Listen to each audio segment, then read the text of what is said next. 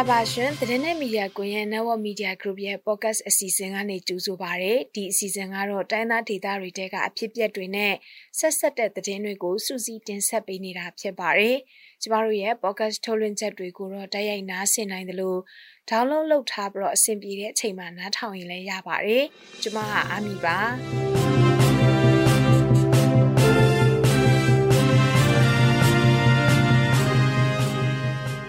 ဒီနေ့မှာတင်ဆက်ပေးမယ့်သတင်းတွေကတော့ကော့တောင်းမှာ PDF တယောက်ကိုဖမ်းပေးရင်ကျပ်15သိန်းပေးမယ်လို့ကြေညာထားပါတယ်။ဖမ်းဆီးခံထားတဲ့ဘီလင်းလွတ်တော်အမတ်ရဲ့အလောင်းကိုပြန်တွေ့ခဲ့ပါတယ်။ပါတီရှင်တန်ရေးအတွက် SNLD ကဆက်လက်ကြိုးပမ်းသွားမယ်လို့ပြောပါတယ်။စစ်ကောင်စီတပ်နဲ့နေကြားဆောင်တပ် BGF တို့ရဲ့လက်ချက်ကြောင့်ဂျွန်လတလအတွင်းမှာအရက်သားပြည်သူ12ယောက်သေဆုံးခဲ့တယ်လို့ KNU ကပြောပါတယ်။သတင်းပေးပို့ချက်တွေထဲမှာတော့ခံကောမျိုးနယ်အတွင်းမှာစစ်တပ်ကအမျိုးသမီးတစ်ယောက်ကိုမရင်းကျင့်တပ်ဖြတ်ခဲ့တဲ့အပြင်အမျိုးသား9ယောက်ကိုလည်းတပ်သွားတဲ့အကြောင်းတွေကိုနားဆင်ရဖို့ရှိပါတယ်။သတင်းတွေကိုတော့ကျွန်မနဲ့အတူစောပွေးကနေတင်ဆက်ပြီးတော့မှာဖြစ်ပါတယ်။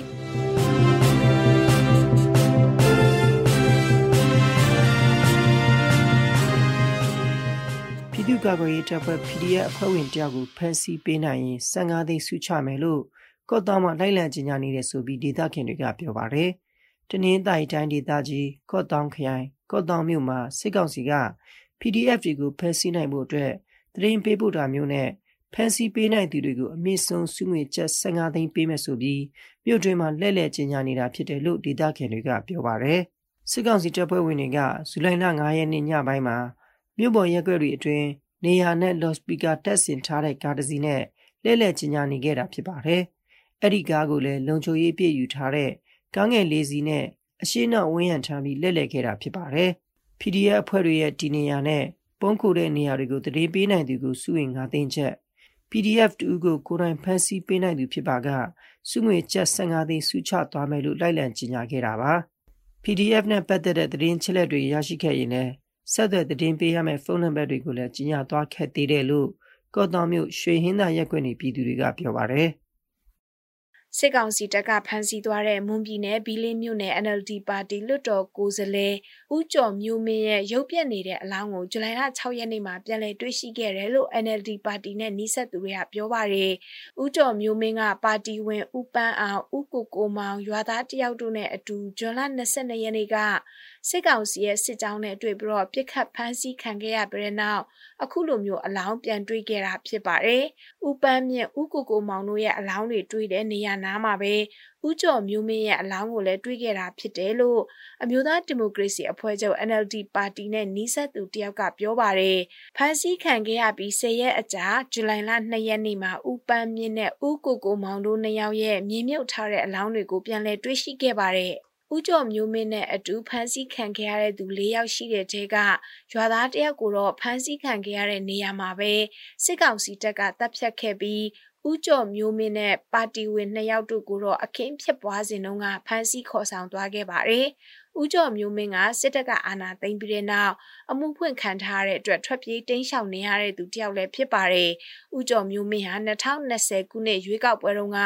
ဘီလင်းမြို့နယ်ပြည်နယ်လွှတ်တော်ကိုယ်စားလှယ်နေရာကနေဝင်ရောက်ရှင်ပြိုင်ခဲ့ပြီးမဲအနိုင်ရရှိထားသူတယောက်ဖြစ်တယ်လို့ဘီလင်းမြို့နယ်အမျိုးသားဒီမိုကရေစီအဖွဲ့ချုပ် NLD ပါတီရဲ့ဥက္ကဋ္ဌလည်းဖြစ်ပါတယ်ရှင်။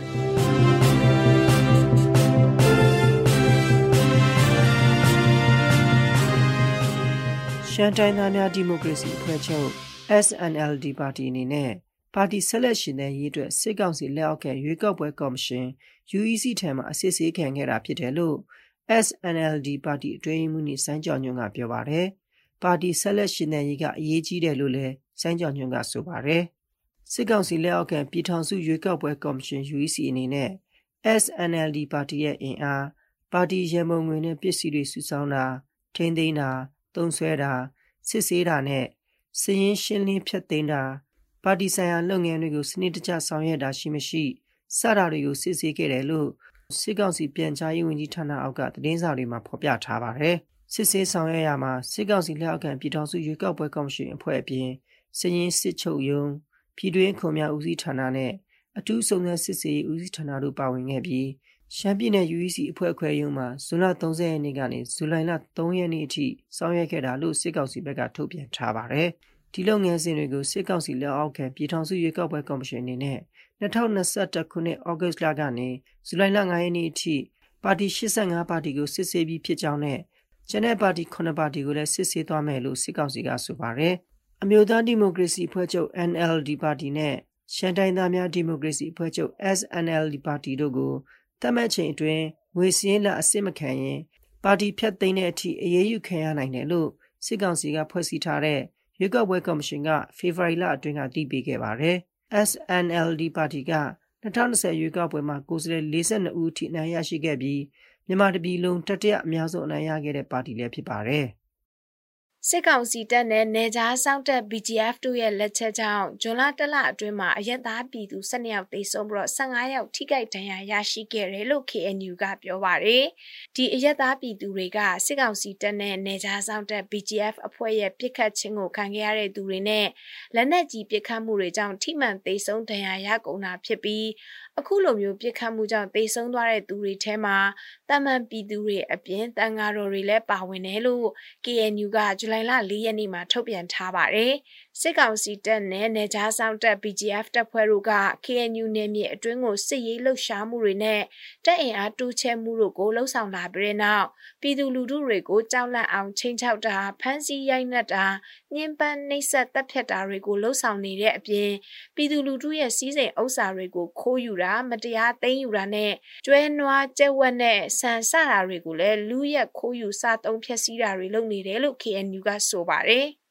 နောက်ပြီးတော့စစ်ကောင်စီတပ်နဲ့နေကြားစောင့်တပ် BGF တပ်ဖွဲ့ကပြည်သူလူထုရဲ့နေအိမ်တွေကိုလည်းမိရှုဖျက်ဆီးခဲ့တဲ့အပြင်နေအိမ်85လုံးဘုံကြီးကျောင်း2ကျောင်းနဲ့စာတင်ကျောင်း2ကျောင်းလည်းလက်နက်ကြီးပစ်ခတ်မှုကြောင့်ထိမှန်ပျက်စီးခဲ့ရတယ်လို့သိရပါတယ်။ဒါ့အပြင်သူတို့ရဲ့စစ်ရေးလှုပ်ရှားမှုတွေအတွင်းလမ်းပြဖို့အတွက်ပြည်သူလူထုတွေကိုအတင်းအဓမ္မဖမ်းဆီးခေါ်ဆောင်တာတပ်သားတွေရဲ့စားနပ်ရိက္ခာနဲ့ပစ္စည်းတွေကိုတည်ပေးဖို့အပြင်ပြည်သူလူထုရဲ့ကားတွေကိုလည်းအတင်းအဓမ္မယူပြီးတော့သုံးတာတွေရှိနေတယ်လို့ဆိုပါတယ်။လက်ရှိမှာတော့ KNU တပ်မဟာ1တထုံခရိုင်တပ်မဟာ2တောင်ငူခရိုင်တပ်မဟာ3ညောင်လေးပင်ခရိုင်တပ်မဟာ4ဘိတ်တဝဲခရိုင်တပ်မဟာ5ဖာပုံမူတရော်ခရိုင်နဲ့တပ်မဟာ6ဒူးပလာယာခရိုင်တို့မှာတိုက်ပွဲတွေဇက်တိုက်ဆိုသလိုဖြစ်ပွားနေပါတယ်ရှင်။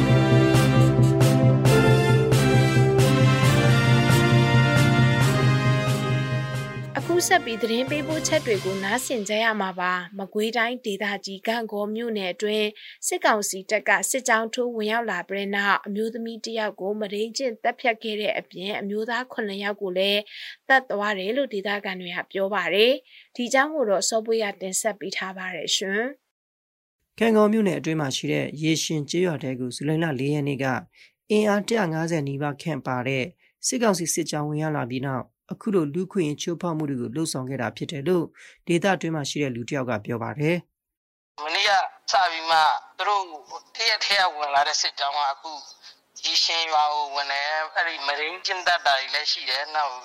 ်လူ9ယောက်လောက်တော့တတ်လိုက်တယ်ပြောတယ်။တတ်ပြီးမှရွာတချို့ရွာအိမ်တချို့မီးရှို့တယ်တဲ့။နောက်အခုချောင်းခွရွာကိုဝင်နေပြီ။ချောင်းခွရွာဝင်နေပြီဘာလုပ်နေလဲတော့မသိဘူးနော်။အဲ့ဒီမှာတီရောတဲ့ကလေးတယောက်ကတော့မောင်ထီးတဲ့အဲ့ဒါအကောင်လေးတော့သိတယ်။ကျန်တဲ့ဟာတော့မင်းကလေးတွေလည်းဘယ်သူဘဝမသိဘူးပြေးလွှားနေကြတော့လေနော်။တေချာမပြောပြနိုင်ဘူး။တိုက်ပွဲတစုံတရာဖြစ်ပွားတာမျိုးမရှိဘဲနယ်မြေရှင်းလင်းရေးဆိုတဲ့ခေါင်းစဉ်နဲ့စစ်ကောင်စီစစ်ကြောင်းကကံကောမြို့နယ်အတွင်းကရေရှင်ကျေးရွာတွေကိုဝင်ရောက်လာပြီးရွာသားတွေကိုဖမ်းဆီးတပ်ဖြတ်သွားတာလို့ဒေသခံတွေကပြောပါတယ်။ဒေသခံမျိုးသမီးတူကမနေ့အစောကြီးကနေစပြီးတော့မှရေရှင်ရွာကိုစစ်ကြောင်းစထိုးတာရှင်အဲ့မှာအစောကြီးသူတို့ကအတင်းနဲ့တွေဖောက်ပြီးတော့မှရွာထဲကိုဝင်တာအဲ့မှာရွာထဲကိုဝင်တော့ခါကြလို့ရှိရင်ရွာထဲမှာတွေ့တဲ့လူငယ်တွေနဲ့နောက်ပြီးတော့ဖုန်းကြောင်းမှာနေတဲ့အမျိုးသမီးတွေကိုဖမ်းတယ်လို့ပြောတယ်နောက်ပြီးကြတော့သူကအဲ့ဒီမှာဖမ်းပြီးတော့မှအမျိုးသား3ယောက်ကတော့အဲ့ဒီဖမ်းပြီးလို့သူတို့နေ့လယ်ပိုင်းမှာပဲတတ်လိုက်တယ်မျိုးသမီးတစ်ယောက်ကတော့မရင်းချင်ပြီးတတ်လိုက်တယ်လို့ပြောရရှင်နောက်ထပ်သူတို့ကအမျိုးသားနောက်ထပ်4ယောက်ကိုဖမ်းပြီးတော့မှတတ်တယ်လို့ပြောရရှင်အလောင်းတွေကတော့ရွာထဲမှာပဲရှိသေးတယ်ရှင်ကျမတို့တွေကလည်းသူတို့ကစက်ပေးရှောင်နေရတော့အဝေးမှာဆိုတော့ခါဒီအလောင်းတွေကိုတော့တွားပြီးတော့မကောက်နိုင်သေးဘူးရှင်မဒိကြီးအသက်ခံလိုက်ရတဲ့အမျိုးသမီးကအသက်26နှစ်အရွယ်ရွှေဘိုကျွေးရသူကလေးမိခင်တူဖြစ်တယ်လို့သိရပါတယ်။ရေရှင်ရွာသားတချို့ကကျွေးရဘုံကြီးကျောင်းမှာပုံအောင်ကြံခဲ့ပြီးတချို့ကတော့ဘေးလွတ်ရာနေရာတွေမှာတေးလျှောက်နေကြရတယ်လို့ဆိုပါတယ်။ အဲ့ဒီစစ်ကောင်စီစစ်ကြောင်းကကြေးရွာတွေကနေတချို့ကိုလည်းမိရှုဖျက်ဆီးသွားတယ်လို့သိရပါတယ်။ဒါအပြင်ဒေသခံရွာသား21ယောက်ကိုလည်းလူသားတိုင်းကနေနဲ့ဖမ်းဆီးသွားတဲ့အပြင်ကလေးငယ်2ယောက်လည်းပျောက်ဆုံးနေတယ်လို့ဒေသခံတွေကပြောပါတယ်။ မနေ့ကဝင်ခဲ့တဲ့ရေရှင်ရနေတဲ့လူပေါင်း21ယောက်လည်းဖမ်းလာတယ်နောက်ပြီးတော့ခါကျအဲ့ဒီဟာကိုသူတို့ရှိမှလူသားတိုင်းအနေနဲ့ပြုပြီးတော့မှအဲ့ဒီရေရှင်ရွာရဲ့အနောက်ဘက်မှာရှိတဲ့ချောင်းခွာရွာကိုဝင်လာတဲ့ရှင်သူတို့ကနေမီရှင်းလင်းရေးအနေနဲ့ဝင်လာတာရှင်တိုက်ပွဲရတော့မဖြစ်ဘူးနေမီခံတွေကတော့ရှောင်နေကြရတယ်ရှင်ကံကောမြို့နယ်အတွင်းကရေရှင်ကျေးရွာအပြင်ကြောက်ချက်ရွှေဘူနမ်ခါကုန်းရွာမြင်သားချောင်းခွရဲလတာစီနဲ့မွေလေကျွေးရွာတို့မှာလည်းစစ်ကောင်စီရဲ့စစ်ကြောင်းဝင်ရောက်လှုပ်ရှားလာတဲ့အတွက်ရွာသားတွေက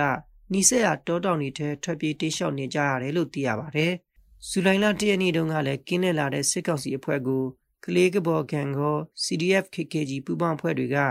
ကံကောမြို့နယ်အတွင်းကရှုံးရှိရွာနဲ့အောင်မြင်ရွာကြားမှာတိုက်ခတ်ခဲ့ပြီးနောက်နှစ်ဖက်ကြားပြစ်ခတ်တိုက်ပွဲဖြစ်ပွားခဲ့တယ်လို့ထုတ်ပြန်ထားပါတယ်။